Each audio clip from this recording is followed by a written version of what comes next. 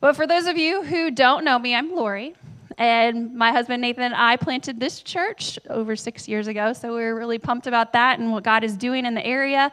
You know, feel such a calling, such a passion for the people. You know, it's incredible how awesome it is when people understand who they are in Christ and how that can impact their life, and so that they can make decisions and move forward in their life and do awesome things because they understand their identity is in Him. And so that's one of the things that drives us here at Grace Family Church, and we are so excited that you want to be a part of that, because you know what? We are able to affect culture when we grab a hold of that and then we pass that along. So thank you so much for doing that. If you don't know me very well, you would not know that I am an encourager. That is something that I do love to do, and I'm very, very, very guilty of positivity. So much so that Nathan likes to laugh that if our house was burning down, I would be there with a s'more stick, like, you know, roasting my marshmallow for my s'more, saying, "It's okay, guys, we got s'mores." I'm not that positive, but, you know, there is always a positive side to see in situations, and it's actually come back to, I shouldn't say haunt me, because I think it's a good thing, but Nash has also inherited that trait. He got in trouble the other day, and he, instead of, you know, feeling like he was reaping the consequences, he turned around, he's like, "It's okay, this is better. You know, I'd rather be right here, right now, not getting to do the fun things."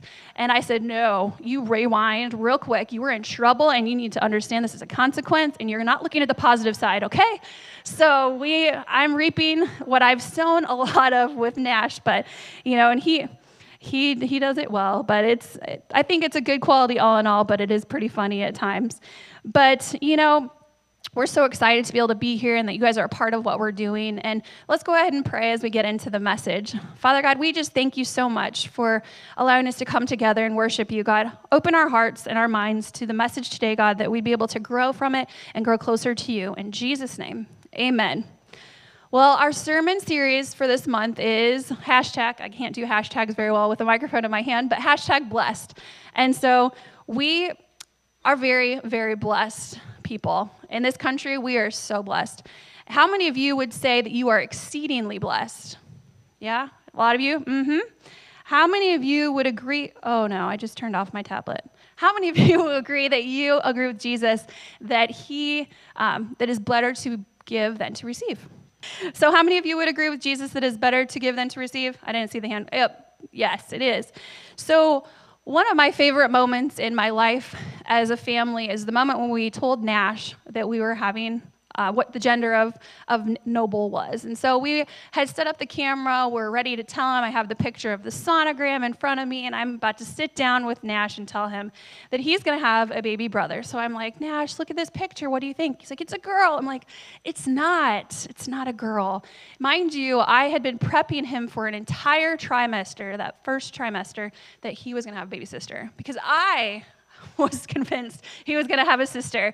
So I had told him over and over he was going to have a sister, and I gave away all of my boy clothes because I was convinced that I was having a girl, and I would just need to buy pink things, and we'd be filling up a nursery with pink. And so when I told him that we were having a boy, he started crying hysterically. He was just like, "No," and he goes, "I don't want him to come out of your belly." I'm like, "Oh, that's going to happen. I'm sorry." And he said, the last thing that he said, though, is, "I don't want to share my toys."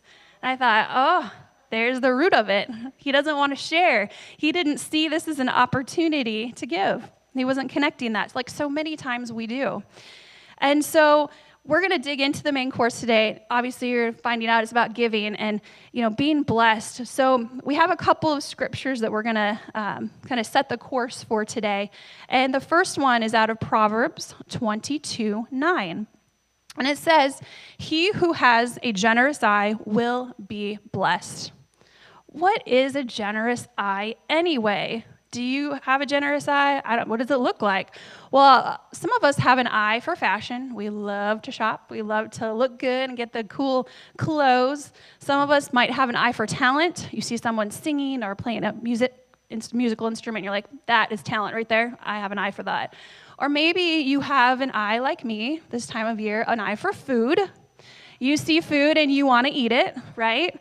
I saw a shirt the other day because I do also have an eye for fashion. I was shopping, of course, and I was at Von Maur looking at the rack, and they had a shirt and it had a cartoon of a turkey on it. It said, "My kind of leg day." I said, yes, I can connect with that. My kind of leg day is my Thanksgiving feast. But, we all have an eye for something. And we have an eye for, maybe you do have an eye for generosity.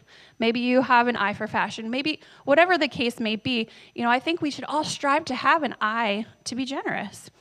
And so the Bible says, back in Proverbs, we just talked about that the generous eye will be blessed. Yes, you guys are listening. I love this. All right. So when we talk about being blessed, we have to understand that God does not sidestep giving. He talks to us in Luke about it very specifically. He says, "Give, and it will be given to you. Good measure, pressed down, shaken together, and running over will be poured into your lap. For the measure you use it will be measured to you." And that's in Luke 6:38. You will be blessed when you are generous. You will receive blessings from God. That's just fact. And I want you guys to listen very, very close to this next statement. It says, Satan cannot stop the blessings of God. I'm going to tell you guys over here too. Satan cannot stop the blessings of God.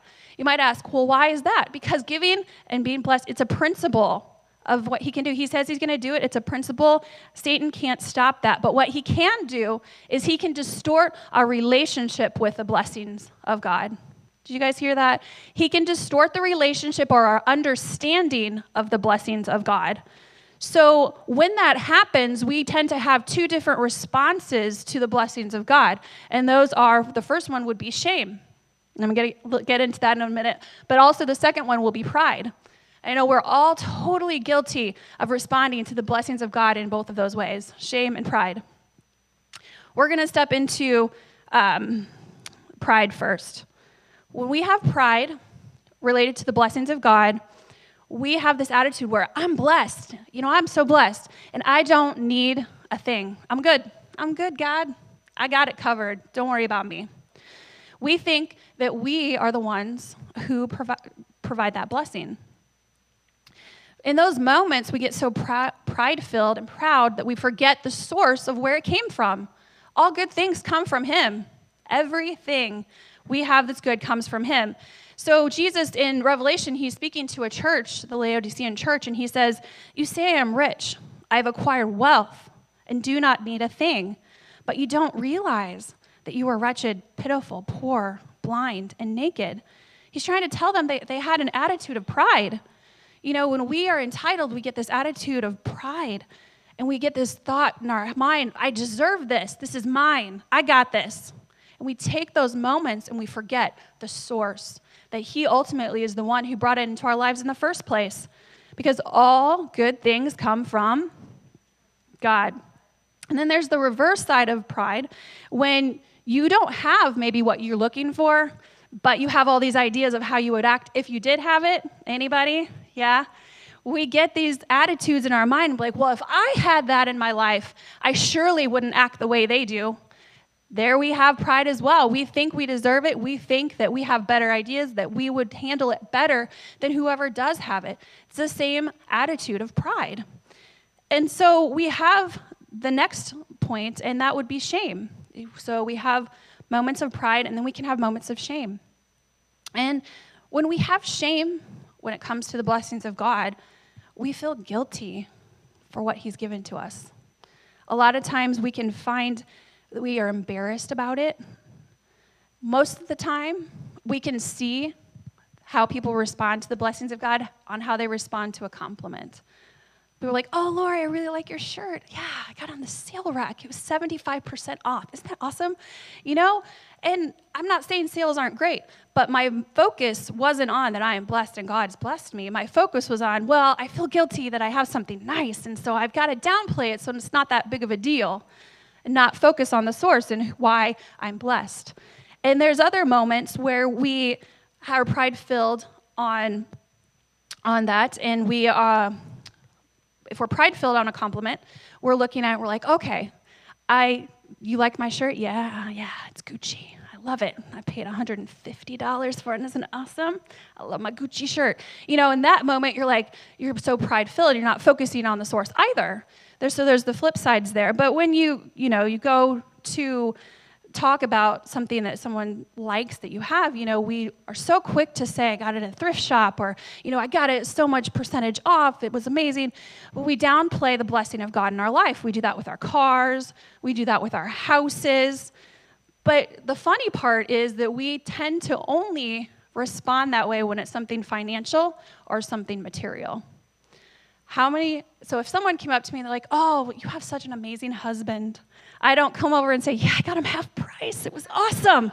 We do that only for our financial and material things because those are the things we're ashamed of. If it's someone that we love in our life, we're like, yes, they are. It's amazing.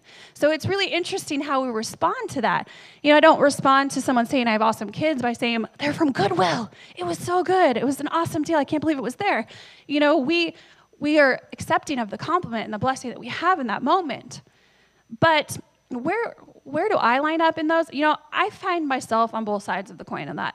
I find myself with moments of shame, moments where I'm downplaying the blessing of God in my life. I also find myself in moments of pride. And let's see here.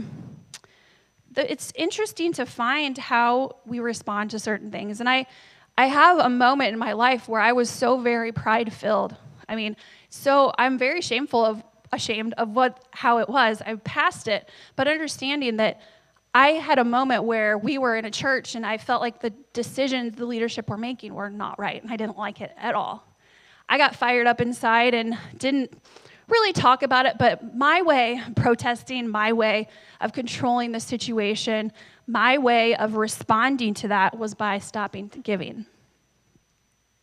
We were faithful givers. We tithed at least 10% because we did that. We believed in that. But my frustration with the decisions that were being made started to affect that, and I didn't want to give anymore. And I was trying to express control. And one day, Nathan got a phone call, and the pastor, he always reviewed. He wanted to make sure that the pastors and the people on staff believed in what we were doing. And he had noticed that things had changed. And I hadn't even told Nathan that I did it. Yep. I was trying to control a situation. I was mad. I was reacting to my frustration. It was not the right way.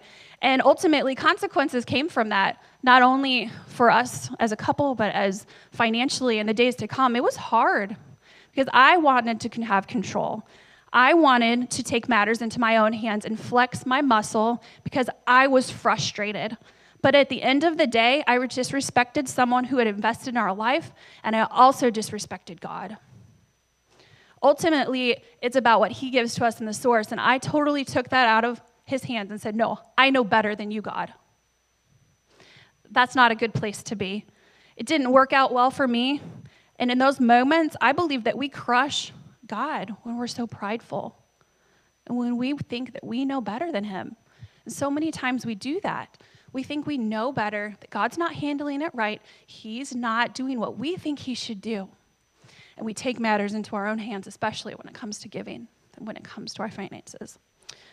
So I want you to remember, though, that he blessed you with a purpose. So we have to remember why he blessed us. He didn't bless us so I could flex my muscles and show control. He made us rich so that we would be able to be generous on every occasion. And that's what it talks about in Genesis, Abraham. It says, I will make you into a great nation, and I will bless you. I will make your name great, and you will be a blessing.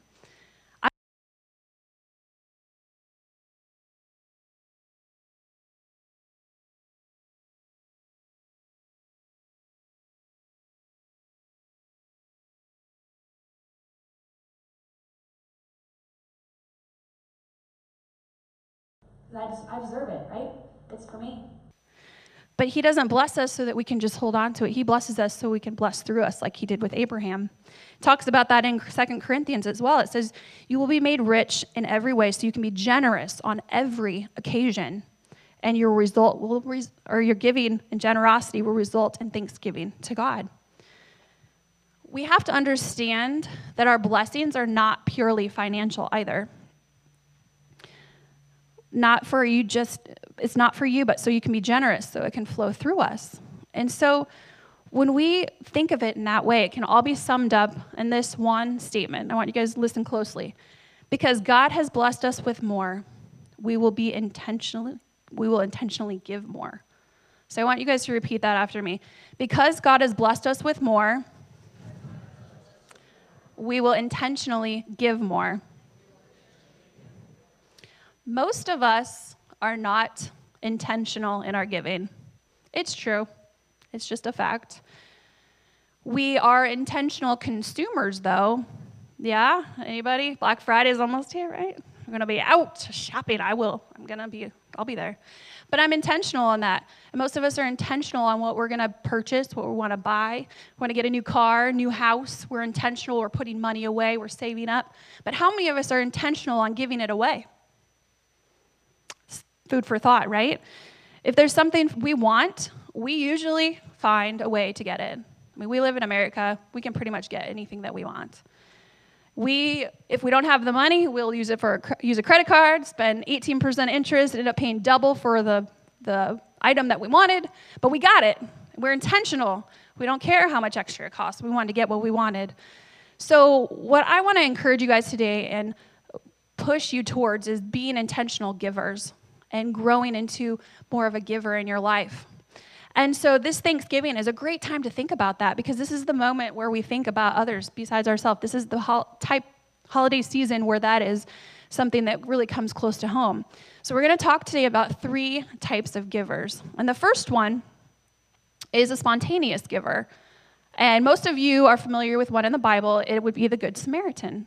He was spontaneous. He walked up on someone who needed his help. He stopped and he took care of him. He bandaged him up. He took care of what he needed to do and to take care of the man because he needed his help. Then it talks about in Luke, the next day, he went and took 2 silver coins to the innkeeper of where he took the man to be cared for. He said, "Look after him, and when I return, I will reimburse you for any expense you may have had." The Good Samaritan, he had a generous eye. That's what the Bible's talking about. He had a generous eye. He stopped. He thought, I can do something. I can be generous to this man who needs my help. The loaves and the fishes are another great example of a spontaneous gift. He had food that he could share, and he did. And God blessed that for the multitudes. Most people who give spontaneously. I would say probably most of you have. And this time of year, we tend to see a lot of it. We're walking out of the store, they're ringing the bell, we throw some change into the kettle, or maybe it's buying gifts for our family members, or maybe a charity that you see doing great things. But for most of us, this is actually the only time that we give. But when we only spontaneously give, it limits us. So we're going to move on to the next type of giver, which would be a strategic giver. So Isaiah 32 says, "But generous people plan to do what is generous, and they stand firm in their generosity." So what does that mean to me, Lori? Well, it means that we want to be strategic, and we want to give God first what is his. Tithing is a really great way to be strategic in your giving. 10%, you are planning to do that, to give it to God. And so maybe you have another strategic way. Maybe there's a charity that you really love, and you have an amount on your heart. You're like, I want to be able to give that much to that place, to that ministry, to that charity. That would be a strategic gift. And so maybe you want to start with 10%. God clearly tells us that we should be doing that. And maybe you want to add to that. Maybe you pray about it and you're like, oh, okay, maybe I want to give an extra 1%. I feel good about that. Maybe I'm going to take a step out and be strategic with that extra 1%. Maybe you can do another 10%. There are people who live on 10% of their income. That's not a lot of people, but they're strategic in their giving because they can and they feel like they should. So everyone's at a different place in their life, but when we're strategic, we're able to do more with what God has given us. Spontaneity is amazing, but when we're strategic, a lot more can be done with what we're giving. We can plan for that. Nathan and I talk every year about what we're going to give. I mean, we always give our 10%. We believe and we follow that guideline. But there's moments where I'm like, okay, it's the end of the year. How much do we want to give more? Can we add it? Can we add this much to it? Can we do that? And we do. We talk about it. We pray about it, and we try to increase it every year, what we give back to God. So a generous person would be strategic, and a generous person plans to be generous. So we have to keep that in mind when we want to be intentional givers. When we want to be generous, we have to be strategic. We have to be thoughtful in having that generous eye. And the last type of giver would be the sacrificial giver. This one hits, people are like, oh, what does that mean? That sounds like I'm going to have to sacrifice. Well, it's kind of the one where we look at and think of kind of fanatic people, or like they give away way more than you think would be smart. I'm not saying you should go out and give away everything that you have, but what I am saying is sacrificial givers are individuals who give, and they give so that they can feel it.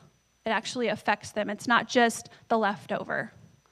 It's something that they're giving and intentionally giving, and they want to feel the effects of the gift that they gave. That's sacrificial giving. In Mark, it talks about that. It says, and Jesus sat down opposite the place where the offerings were put and watched the crowd putting their money into the temple treasury. Many people threw in large amounts, but a poor widow came and put in 2 very small copper coins, worth only a fraction of a penny. Calling his disciples to him, Jesus said, I tell you the truth, this poor widow has put more in the treasury than all the others. They gave out of their wealth, but she, out of her poverty, put in everything, all she had to live on. That is sacrificial giving. Maybe you even think that you don't even have anything to give, but honestly, in this country, we all have something to give. And I'm not just saying that. We all have something that we can give. We have tremendous opportunities as well to give. And that we have to understand that when we give, we're taking the emphasis off of us and knowing that there's others around us, because the blessings that we have are not all for us, because it is so much more of a blessing to give than to receive. And so with this holiday season coming upon us and Thanksgiving next week, I just want to encourage you guys. I want you guys to look and think about having a generous eye. What does that mean to you? How can you walk into situations and think, I want to have a generous eye? You know, that's something that we value here at Grace Family Church. We want to be people who are generous. And we aren't generous if we don't have an eye for generosity, having an eye to notice situations where we can be generous. One of the silly types of generosity I like to do every year is when I get in the line at Starbucks, paying for the person behind me. And I love getting that started. I haven't done it yet this year because I keep finding myself looking and seeing who's behind me. If they're ordering for the office, I'm like, nope, I'm not ready yet. My heart's not there. Because when we're generous, we do it because we know God's told us to, and we're following what He's asked us to do. And it's not about, how we feel about it. And so I'm waiting for the moment when I know that God's wanting me to do that, and that's a spontaneous gift of generosity that I like to do. But find situations in your life this holiday season where you're able to be generous. Go into situations thinking, I want to have a generous eye. How can I be generous today? I think that you will be so surprised at how amazing it is to give. And then maybe you have suffered or dealt with the issues of shame and pride when it comes to the blessings of God. I want you guys to really take inventory this holiday season and understand that you are so blessed of God, and there's nothing to be ashamed of. And you know what? We didn't earn it. He blesses us because He loves us. And so we have the blessings because of what He's done for us, and that all of our blessings come from Him because He is our true source. Not a paycheck, not investments, but God. He ultimately is our source. So take inventory, of those moments when someone compliments you and your first reaction is to say, oh, no, you don't understand. It's not that big of a deal. And moments when you're like, yeah, I did amazing. We have to just look and make sure our emphasis gets put on Him. And then I like you to take moments this year before the new year starts and really think about what kind of giver you are. being a sacrificial giver. Maybe you're a spontaneous giver, maybe a strategic. I want to encourage you all to get to a point where you're being strategic in your giving. Be intentional on what God's given to you so the blessings are able to flow through you, because it's so much better to give than to receive. And you just learning to grow our generosity so that we're able to grow and give more and more and more. So we're known to be givers. All of us know it is better to be around someone who's generous than someone who isn't. Can I get an amen? Yeah. You want to be around the people that are generous in your life. And I'm not saying this is the way to make friends, but what I am saying is that this is how we're able to love people. This is how we're able to share God's love to people around us. And I believe that that was God's intention for us. So I want to encourage you this holiday season to really take inventory on your heart, having a generous eye and being intentional in the things that God has given you, because I think you'll find that you will be very, very blessed with that, and God will be able to use you to be a blessing to others. Amen?